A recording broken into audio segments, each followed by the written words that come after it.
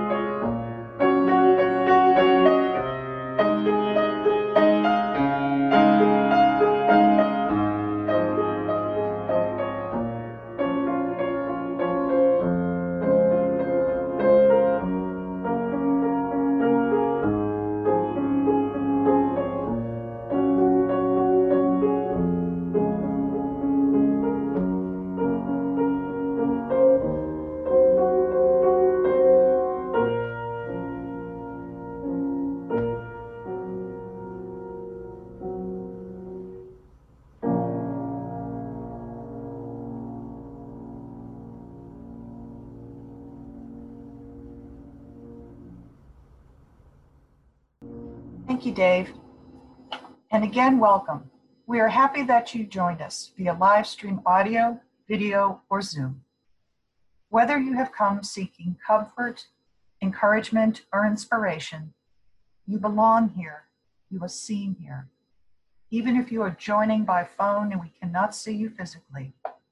If you're a visitor, we offer you a special welcome and a warm thank you for joining us online today. Now I invite you in saying our welcoming words. Please, as you say these words, speak them to each other and know that we are connected across the distance.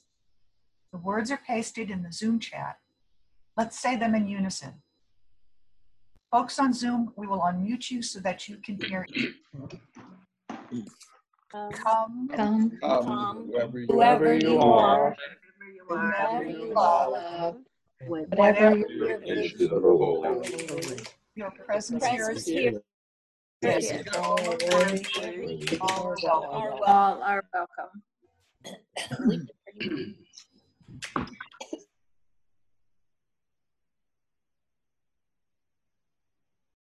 Thanks, Susan. Our call to worship today comes to us from the Reverend Leslie Takahashi.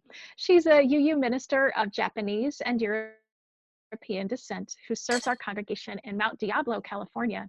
She's also one of our finest leaders in anti-racism work within our association. These are her words. Here in this place of peace, may we find hope. Here in this place of connection, may we find life-giving community. Here in this place of rest, let the unrest of our hearts turn us towards justice. Here in this space, made sacred by memories of connection, let us each feel ourselves part of the new that grows from the old in the spiraling unity of years. In the spirit, let us worship together.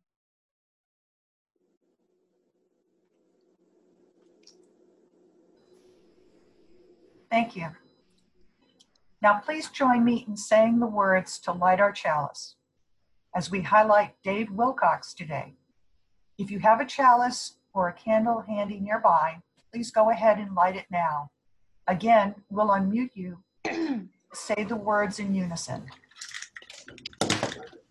We light this chalice with the warmth of love, A light of truth, for the energy of action, for the harmony of peace, peace in our hearts, peace in our community, peace in our world. So I want to say just a couple words about where we're going today. You know, these days with so much happening in our world, the pandemic, the racial justice crisis, the run up to the November election, and all the personal challenges we're facing, we might sometimes find ourselves asking, along with Rabbi Harold Kushner, why do bad things happen to good people? Or even more simply, why is this happening? You know, every religious tradition has to grapple with this kind of question to be able to offer any meaningful response to life. And every human person at some time or another will probably find ourselves awake in the dead of night, crying out for answers. Why are these things happening? What does it all mean? And even, is life safe? Can we trust in anything?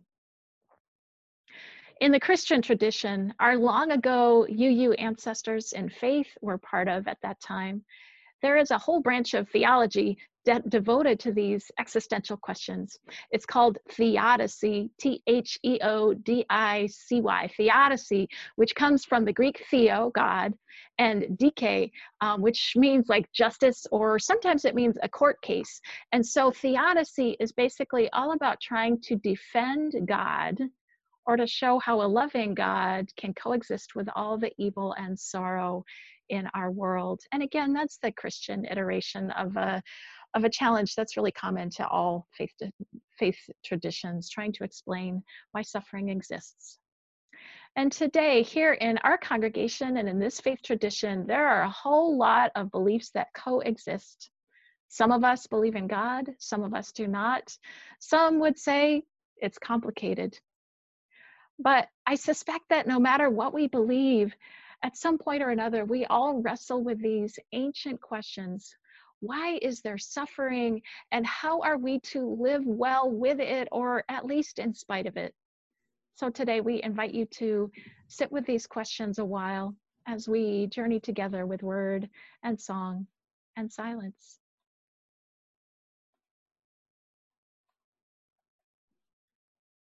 Good morning. I had the opportunity this week to chat with Reverend Laura, and one of the things that we chatted about was a female theologian, and her name was Lucy Barnes, and she lived a long time ago. She was born in New Hampshire and grew up quite a bit in Maine, in the Portland area. So this is a person that in my imagination was very used to cold weather. So Reverend Laura and I talked about a couple things about her, about this Lucy Barnes person. She was a Universalist, because you'll remember the Unitarians and the Universalists only joined in 1961. And Lucy Barnes unfortunately died in 1809. And I believe she was only 29 when she died. But she was a letter writer, because that was one of the best ways to keep in touch with people that you were not near at that time, right?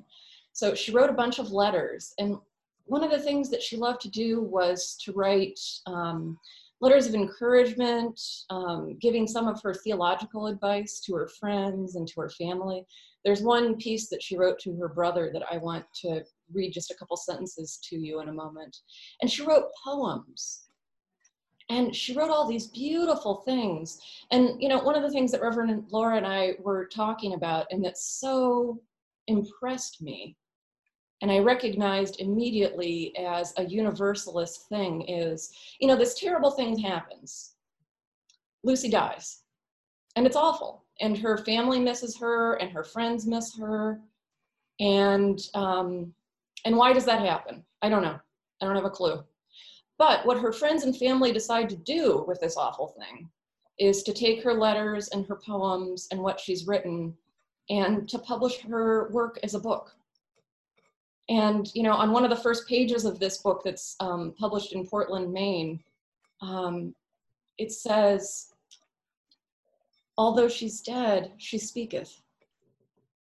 So they took this terrible thing and they brought her to life again with love and with this sense of communal knowledge of a person. You know, like no one person had the key at that point, but all of the friends together and all of the family took the things that she wrote and brought her back to life in a sort of way, which I recognized immediately as such a Universalist thing to do. And I'll talk more about that in a moment. I want Lucy to speak for herself, and I'm just going to read you this really quickly. She says this: "My dear brother, I fear you look too much upon the dark side of your situation." There's a note in this letter that says that her brother's sick. "I fear you look too much upon the dark side of your situation. While there is yet room for hope, oh, destroy not the probability of recovery by the indulgence of melancholy and the fear of what may happen. This world appears to be full of troubles, crosses, and disappointments, and yet again it can boast of innumerable pleasures and delights, and not too much to be dejected by its frowns, nor too much elevated by its smiles, is the noble art we ought to learn if we have any desire to continue in it." Which sounds pretty Buddhist to me, this noble art of finding balance, you know? And the part of that that's so connected with my life, I'll share. I was part of the Ohio Meadville Young Adults group years ago. And one of the things we did was we played a game, and you might have played this too, where basically the group tells a story to each other, but they do it in writing. And so the person who is doing the writing of the story can only see the line just before it. And then the paper gets folded over and this story kind of unfolds, and then we read it out as a group afterwards. And so one of the things that the young adults in the Ohio Meadville district did for me when I was getting ready to move away, and I should tell you, as I was getting ready to leave Cleveland, I was really excited, but also scared because I was moving to a whole new state. I didn't know anybody. I was going to New Jersey, and that was so far away from home, and I was going to do new stuff, and it was just all this unknown stuff. What was it going to be like? What was the apartment going to be like? I didn't know. And so there were parts of it that were exciting and wonderful, and there were parts of it that were a little scary. And so what the group decided to do was to write a story about what it would be like in New Jersey in this new job for me. And, you know, I took that story with me and I put it up on a cork board, and I had it there, and I still have it. It was this beautiful representation of love, this creativity of a story. And so how does that relate to Universalist theology? For me, this is what it means. We are your friend and we love you. And we can't control that this bad stuff does happen, because of course it does. And why does it happen? I don't know. But you have friends and you have community. And in that community, we can do nice things for each other. And that stalwart friendship, especially, you know, back in the 1700s and in the early 1800s for Universalist women, there was this theme of women lifting up other women and a opportunity to be frank and real with each other in a way that wasn't socially appropriate at other times. And I think that that spirit of friendship really has carried through in the theology of Universalism until today, a theme that we can recognize even in our young adult groups and beyond. And so I offer this. You know, Reverend Laura is asking this big question: why does bad stuff happen? Gosh, I wish I knew. But what I do know is that we can help each other. We can help each other through it, and we can help each other after it. And that help and that friendship and that community can make all the difference. So, you know, sometimes when I tell like an Aesop's fables, you know, it ends with you know, what's the moral of the story? And I think the moral of the story for this one is, here's your opportunity or your reminder. Contact a friend and just say hello and tell them how much they mean to you. Blessed be. Thank you, Austin. I have a short reading for you today from Barbara Peskin called First Fire. Barbara Peskin is a white lesbian UU minister and poet whose work blends humanist, atheist spirituality with a keen sense of wonder. This poem comes from her book of poetry called Morning Watch, and it's called First Fire. High above you the sun shines, and beyond its glory, the stars of night hide in the daytime sky. Below your feet, worms. Out of their bodies remake the soil. At the center, the earth still shimmers with its first fire. Somewhere between the stars and the earth's core, we live and weep, we ask and laugh and answer. How can we not be amazed? Let the light and darkness bless each other and bless us. Amen.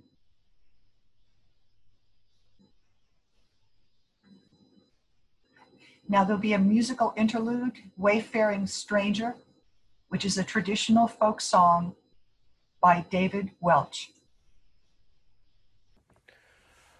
I'm just a poor wayfaring stranger.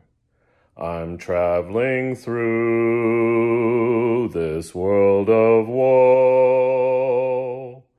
Yet there's no sickness, toil, nor danger in that bright land to which I go. I'm going there to see my Father.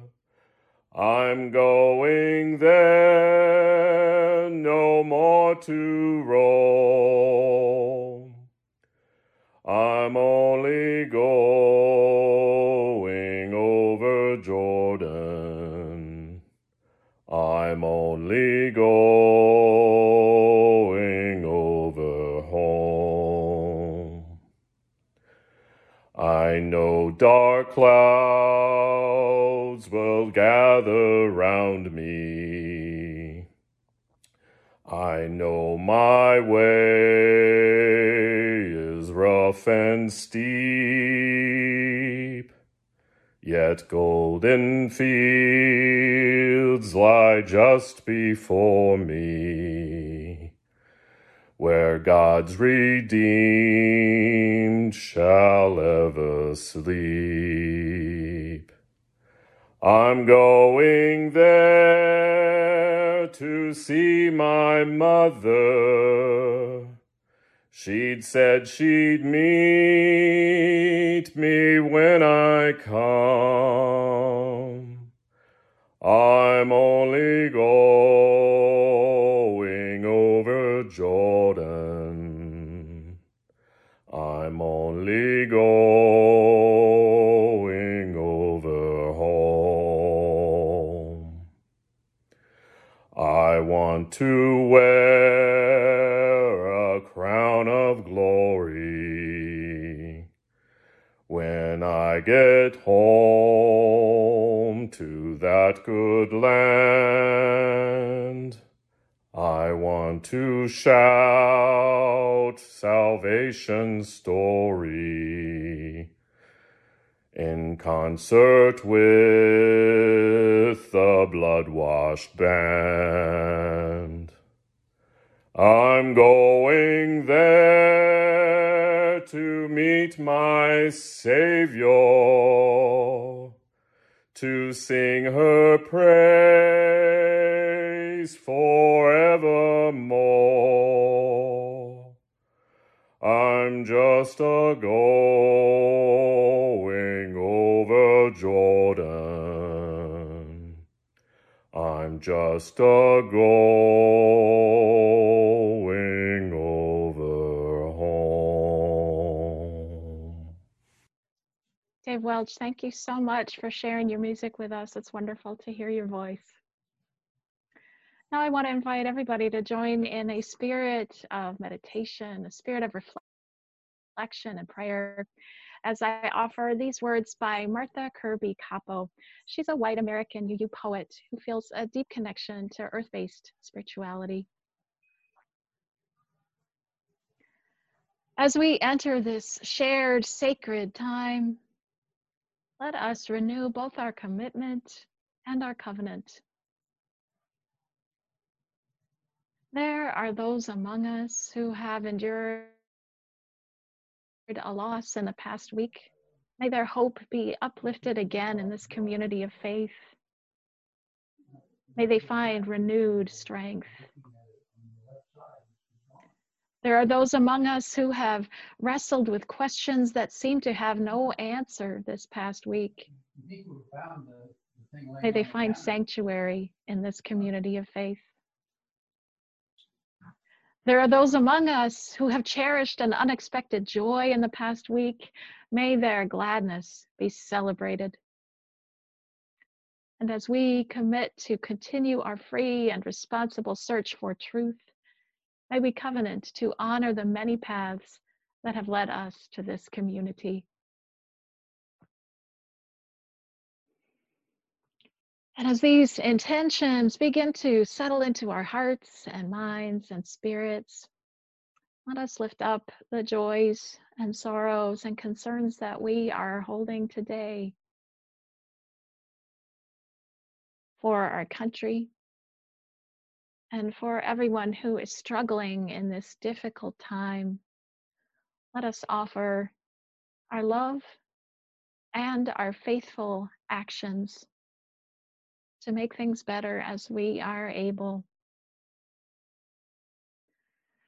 To everyone in California affected by the devastating fires there, may they be safe, may they be far away from harm's way. And close to home, Millie Abel invites your thoughts and prayers for her sister, Elaine Wozni. Her sister is recovering well from a stroke, and Millie would appreciate your healing thoughts today. And I wonder who you are having on your heart today. There might be someone in your life who's experiencing a great joy, or maybe someone who's going through a difficult time. And I invite you, if you're on Zoom, to type their name into the chat. And if you are not on Zoom, just hold that person in your heart and know that we will be holding the gathered community as well. And as we hold all these loved ones and all the cares and joys that have been named and remain in our hearts unspoken, I invite you to add your own silent prayers and meditations for the gathered community and the world.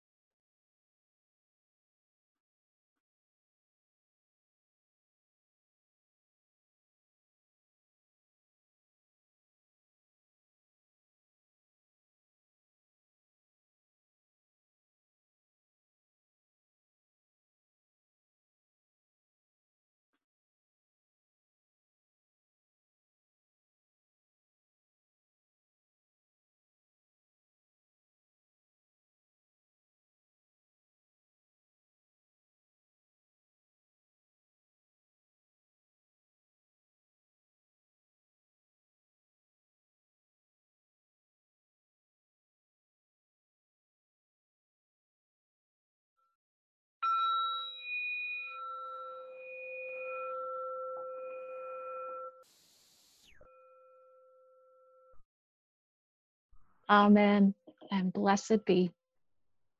Our centering hymn today is by the Jewish American poet Louis Untermeyer and the Irish composer Robert N. Quayle. May nothing evil cross this door.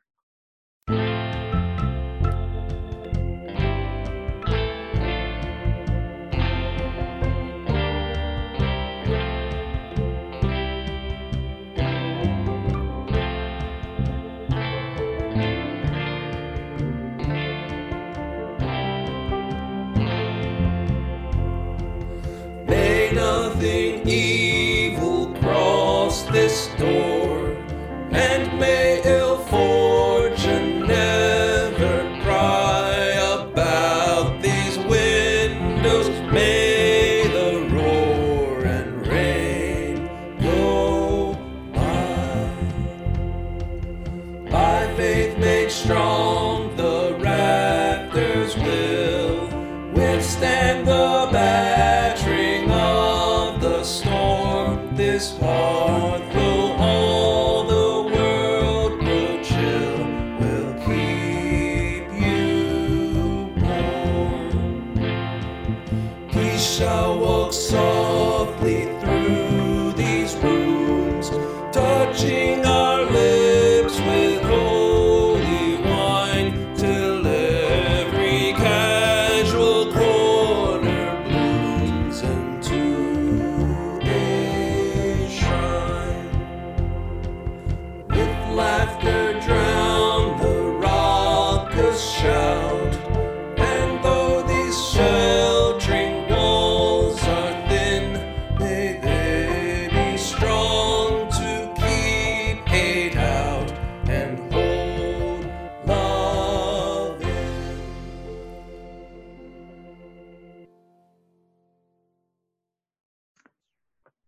Thank you, Dave. Each week this summer, WU members are offering a series of From the Heart reflections on racial justice. And this week we hear from Ben Thacker Gwaltney. Thank you, Ben. Good morning, everyone. I'm excited to have this chance to share From the Heart with you. This morning I want to talk about how racism affects COVID-19. And how it affects people differently based on race. It reveals a lot about institutional racism, or racism that's built in to the structure of our society. In a study by the Urban League, they used data from Johns Hopkins that indicates that Black Americans are being infected by COVID at 3 times the rate of white Americans. And they die twice as often from it compared to whites. Latinx people are infected at an even higher rate than Black Americans. Black and brown bodies are sickening and dying with this virus much more often than white bodies. Why would this be happening? Our doorbell rang a few weeks ago, and it was someone from FedEx delivering a package. I was close to the door, so I actually got up and answered it, and a person was standing there. She said, "Mr. Gwaltney?" I said, "Yes," and she handed me my package. She also said to me, "That's my name too, Gwaltney. I almost never find anyone who has my name." That's also my experience. I only know Gwaltneys who are my relatives, close or distant. I said, "Where are you from?" "Newport News," was her reply. "Only half an hour from where I grew up," which was over in Smithfield. The delivery person was a black woman. The shocking thought that ran through me at that moment was, one of my ancestors owned hers and gave them his name at emancipation. I don't know if she had this thought as well, because right away she was back to her deliveries. We didn't get a chance to talk. So right there in those two stories, the institutional structure of racism touches and is touched by a personal racial exchange. The first relates how black and brown people are bearing the burden of this virus, and the second shows how an interpersonal connection that evoked a memory of racial trauma. The second explains the first. Why does COVID sicken and kill people of color so much more often? Because a black woman goes door to door delivering packages to a white man whose family probably owned hers 150 years ago. As my family exploited her family's free labor, we made money. The resources that put me through college, bought me my first car, supplied the down payment on my first house, all began to be assembled so they could be passed on to me. What was her family assembling? Not very much, other than perhaps PTSD, and not to be undervalued, a deep resilience from struggling together to survive. COVID wreaks havoc in communities without access to decent and affordable health care, on communities where people work service jobs that demand their physical presence instead of being able to safely telecommute, on communities where larger family networks live together in the same space in order to save money and combine scarce resources. In this society, those are primarily black and brown communities that have been put at a disadvantage by racism, both historically and in the present. White folks will be tempted to see the problem and say, it's because they don't take care of themselves. I hope that instead, we will see that our advantage has been at their expense, and that white folks caused this problem, and it's white folks' responsibility to work on the damage. Thank you, Ben, for that powerful share. Now, each Sunday, we make an offering from the bounty we are blessed to enjoy. We do so in a spirit of generosity and in recognition of our ongoing commitment to serve our world and share our values. If you are joining us for the first time, please feel free to give if you wish, and also know that your presence is gift enough. Today's offering goes to our general operating fund, which supports just about everything we do here. If you'd like to give through our website, please visit WUU.org and click on Give Online to WUU. If you'd like to give by text, please text the dollar amount of your gift to 757-500-0688. Again, that's 757-500-0688, and follow the prompts from there. If you prefer to give by check, please mail your check to WUU, 3051 Ironbound Road, Williamsburg, Virginia, 23185. And we thank you so much. Our offertory music is a song you might know written by the Indigo Girls, Amy Ray and Emily Sailors. They are white lesbian singer-songwriters from Decatur, Georgia, who have been playing together ever since high school. The song is called Closer to Fine, performed by Dave Robbins.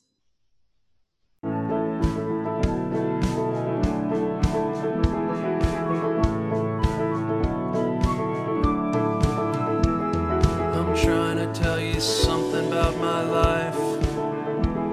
Maybe give me insight between black and white. And the best thing you've ever done for me is to help me take my life less seriously. It's only life after all, yeah. Well, darkness has a hunger that's insatiable, and lightness has a call that's hard to hear. I wrap my fear around me like a blanket. I sailed my ship of safety till I sank it. I'm crawling on your shore. I went to the doctor, I went to the mountains, I looked to the children, I drank from the fountains. There's more than one answer to these questions, pointing me in a crooked line. And the less I seek my source for some definitive, the closer I am to find, yeah. The closer I am to find, yeah. And I went to see the doctor of philosophy, with a poster of Rasputin and a beard down to his knee. And he never did marry or see a B-grade movie. He graded my performance. He said he could see through me. I spent 4 years prostrate to the higher mind, got my paper and I was free. I went to the doctor, I went to the mountains, I looked to the children, I drank from the fountains. There's more than one answer to these questions, pointing me in a crooked line. And the less I seek my source for some definitive, the closer I am to find, yeah. The closer I am to find, yeah.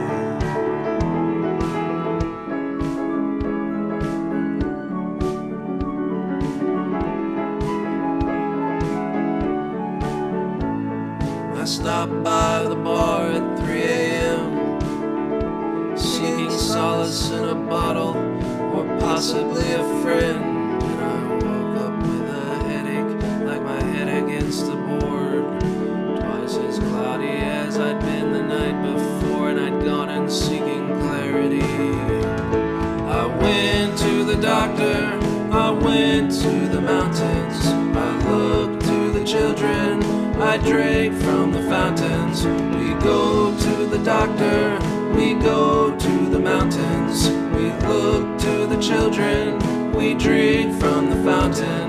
Yeah, we go to the Bible, we go through the workout, we read up on revival, we stand up for the lookout. There's more than one answer to these questions, pointing me in a crooked line. And the less I seek my source for some definitive, the closer I am to find, yeah.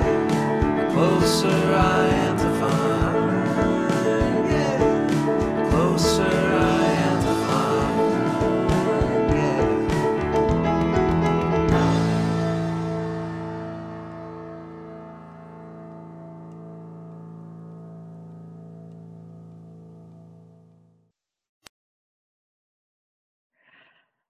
Dave Robbins, I hope you heard us all singing along.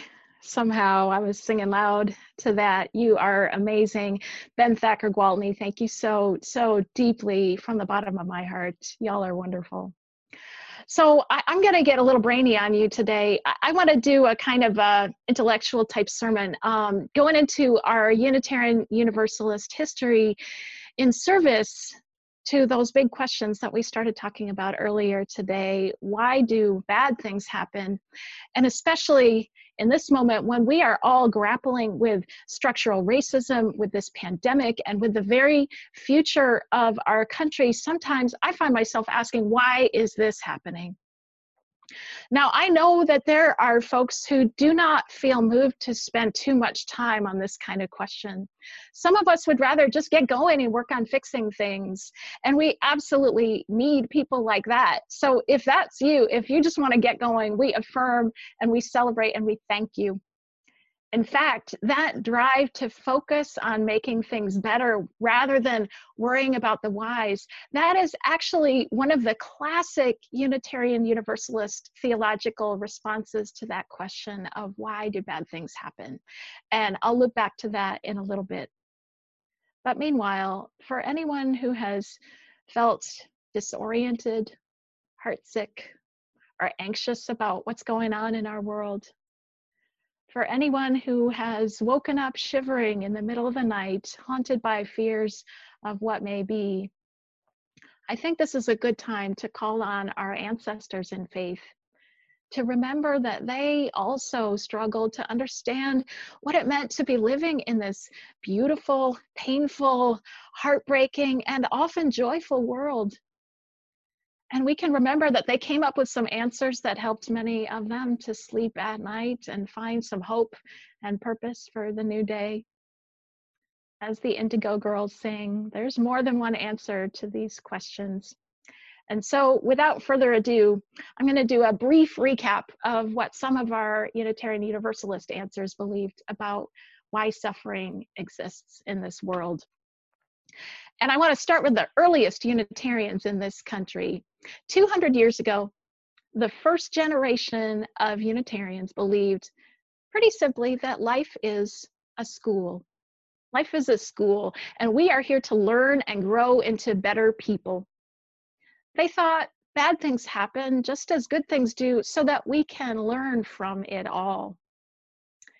William Ellery Channing, you've probably heard of him before here. William Ellery Channing was a white minister who grew up poor in Rhode Island and made it to Harvard and came of age at the time when Unitarianism was just crystallizing into a separate denomination. And I want to read to you a quote from his 1819 sermon, Unitarian Christianity, which was a national bestseller in its day that laid out for a whole generation what Unitarianism was all about. I'm going to drop this quote in the chat so you can follow along. Oops, sorry, that didn't quite work. Hold on. Thought I copied. You don't need the giving instructions again. Hang on just a sec. Let's try that again. Almost there. Copy, copy. Paste, paste. Here we go. Okay, so Channing says this, and I've edited it just slightly to update the gendered language that was common in his day. He said, "We look upon this world as a place of education in which God is training us by prosperity and adversity, by aids and obstructions, by conflicts of reason and passion, by motives to duty and temptations to sin, by a various discipline suited to free and moral beings, for union with God's self, and for a sublime and ever-growing virtue in heaven." So there it is, Channing's notion that was shared by many of his generation, that this world is here as a place of education, and we are being trained by everything that happens to us to be better people, closer to the God of the Bible that this generation of Unitarians strongly believed in, both in this life and then in the afterlife that they believed would come next. And whether or not you believe in an afterlife today, still, I find myself encouraged. I find myself strengthened by Channing's belief that it is worth it to be brave in the face of suffering, in the face of difficulty. We've had a lot of that lately, and I hope that we will be able to look back on this time and say, that was really hard, but we can be proud of how we got through it, and we have learned something. I think we will be in that spot, and that sounds pretty good to me. But sometimes even that beautiful hope and aspiration that we can grow through suffering, sometimes that might start to feel a little hollow. Sometimes life just feels hard and unfair, and we might not feel like learning from it, right? So for times like that, I want to lift up for you one of my own UU heroines, the Universalist writer Lucy Barnes, whom Austin told you about today. Lucy Barnes had a pretty challenging life. She was born in 1780, and her whole life she was sick with asthma. Over the years, she went through multiple bouts of struggling to breathe before she died of her illness at age 29. So I think that she has earned some right to speak to us about suffering. And I want to quote her too. I'm going to copy this passage I'm going to share with you. Hang on just a moment. Let's see. Okay, got it copied. So this is something that she says in a letter to a friend written around 1805 or so. And again, I ask that you remember that in those days, Universalism was a branch of Protestant Christianity, and the Universalists of those days revered the Bible. They quoted it a lot. So this is Lucy Barnes writing to her friend. I am of opinion that all things are for the best, and that they will finally terminate in good. Yet I must acknowledge that whilst endeavoring with my weak and imperfect eyes to discover the benefit arising from the various evils attendant upon this life, which fall under my own observation, I am frequently led to say with St. Paul, how unsearchable are God's judgments, and God's ways are past finding out. So like William Ellery Channing, and by the way, he was born just 1 month after she was, Lucy Barnes believed that the suffering we experience is sent by a loving God for our benefit. In another letter, she quotes these lines of poetry. She says, "By love directed and in mercy meant, our trials suffered and afflictions sent." But she really understands that sometimes it is hard to hold on to that faith. And she says in the passage I quoted, she says she doesn't really understand why God makes us suffer. But she also believes that her God has a broader perspective and sees more clearly than we do. And it's okay that we don't understand right now. Because along with her fellow Universalists, she also believed that she and every other person who has ever lived or will ever live would be with her God in heaven after they died. And there, our pain and suffering would be over, and we would know nothing but joy. Today, we might have very different beliefs about what happens after death. And if nothing else, most of us are probably pretty sure that we don't know for sure. But still, I really resonate with her idea that it's okay that life does not always make sense to us. It's okay that our minds are really very small, and maybe there is a bigger picture that we can't grasp with these human bodies and human brains. I wonder about that too. So let's move on for now, because I have 2 more ships that I want to really quickly trace for you. So we've talked about Lucy Barnes and William Ellery Channing, and I want to jump forward 1 generation after them to the Transcendentalists, Ralph Waldo Emerson, Margaret Fuller, Henry David Thoreau, all those Unitarian heavyweight thinkers of New England. Did you know that Emerson and Thoreau were reading Hindu scriptures in English translation all the way back in the 1840s? Did you know that? I think that's so interesting. And in the next generation after that, you might have heard of a guy named Jenkin Lloyd Jones. Jenkin Lloyd Jones was a white Midwestern Unitarian who was born in Wales, eventually made it over to Wisconsin, and eventually he would become the uncle of Frank Lloyd Wright. Little known fact. Jenkins Lloyd Jones was a Unitarian minister who helped organize the first ever global interfaith gathering in 1893. That was the Parliament of the World's Religions, and it happened in conjunction with the Chicago World's Fair.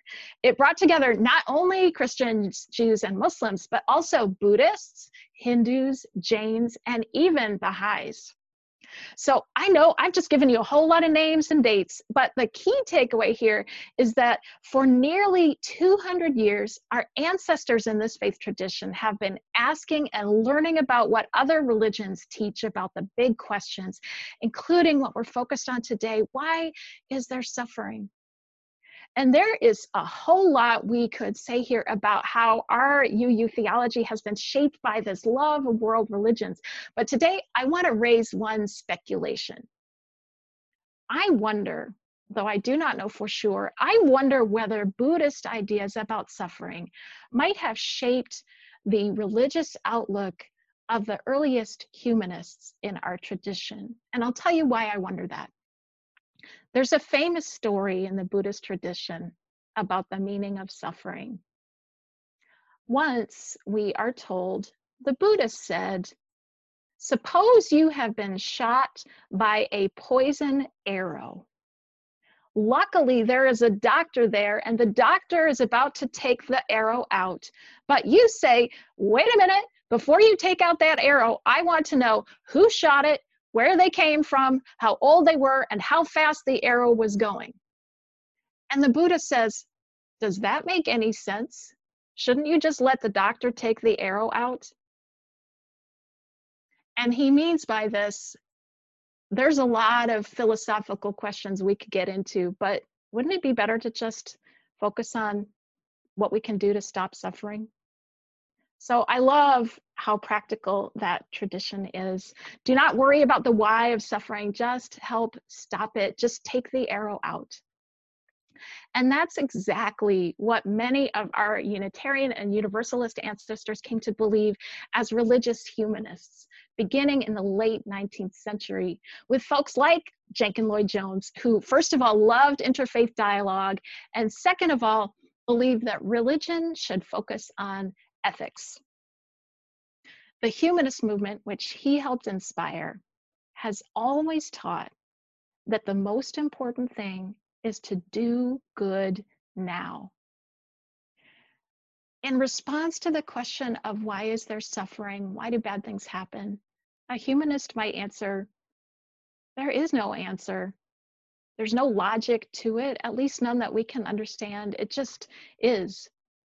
But we are human beings with compassionate hearts and minds, and we should do whatever we can to stop the suffering of the world. I'm going to paste another quote in for you. Let's see, let me get back to the chat here. Okay, so this is a quote from the American Humanist Association. They put it like this: humanism, without theism or other supernatural beliefs, affirms our ability and responsibility to lead ethical lives of personal fulfillment that aspire to the greater good. And whether you are a theist or not, can we not all agree that human beings can and should lead ethical lives that make a positive difference in the world? Can we not all agree on that? Just take out that poisoned arrow. Just take it out and leave the world better for your actions. Well, we've just covered a lot of historical ground, from the early Unitarians who taught that suffering helps us learn morality, to the early Universalists who believed that everything would be made right in God's love after we die, to the Transcendentalists who dove into the teachings of Asian traditions, to the humanists who tell us simply to do good where we are. All these ideas have something to offer to our minds and to our curiosity about this world and the people in it. But my deepest hope is that you will find something here that also speaks to your spirit, some crumb of hope, or maybe even a banquet that will sustain you when your spirits are low, when you wake in the night and wonder what it all means. Remember that we are part of a long and living tradition. We are the descendants of those who have come before and wrestled with these questions in their time.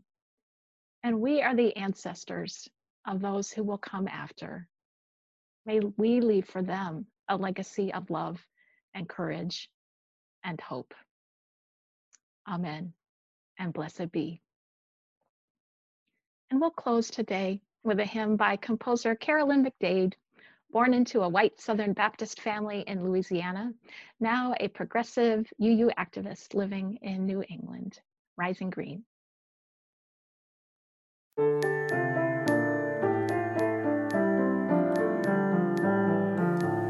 My blood doth rise in the roots of yon oak, her sap doth run in my veins, boundless my soul like the open sky, where the stars forever have lain, where the stars, where the stars, where the stars forever have lain. My hands hold the weavings of time without end, my sight as deep as the sea, beating my heart sounds the measures of old, that of love's eternity, that of love's, that of love's, that of love's eternity. I feel the tides as they answer the moon, rushing on a far distant sand. Winging my song is the wind of my breast, and my love blows over the land. And my love, and my love, and my love blows over the land. My foot carries days of the old into new. Our dreaming shows us the way. Wondrous our faith settles deep in the earth, rising green to bring a new day. Rising green, rising green, rising green to bring a new day. Thank you so much, Dave. Well, the time has come to extinguish our chalices. Now let us say the words to extinguish the chalice, and we invite you to blow out your candle at the same time. We'll paste the words in the Zoom chat, and again we'll say them in unison. We extinguish this flame, but not the light of truth. Not the light of Commitment unity, carry in our hearts till we are together again. Together. till we are together again. Wonderful, wonderful.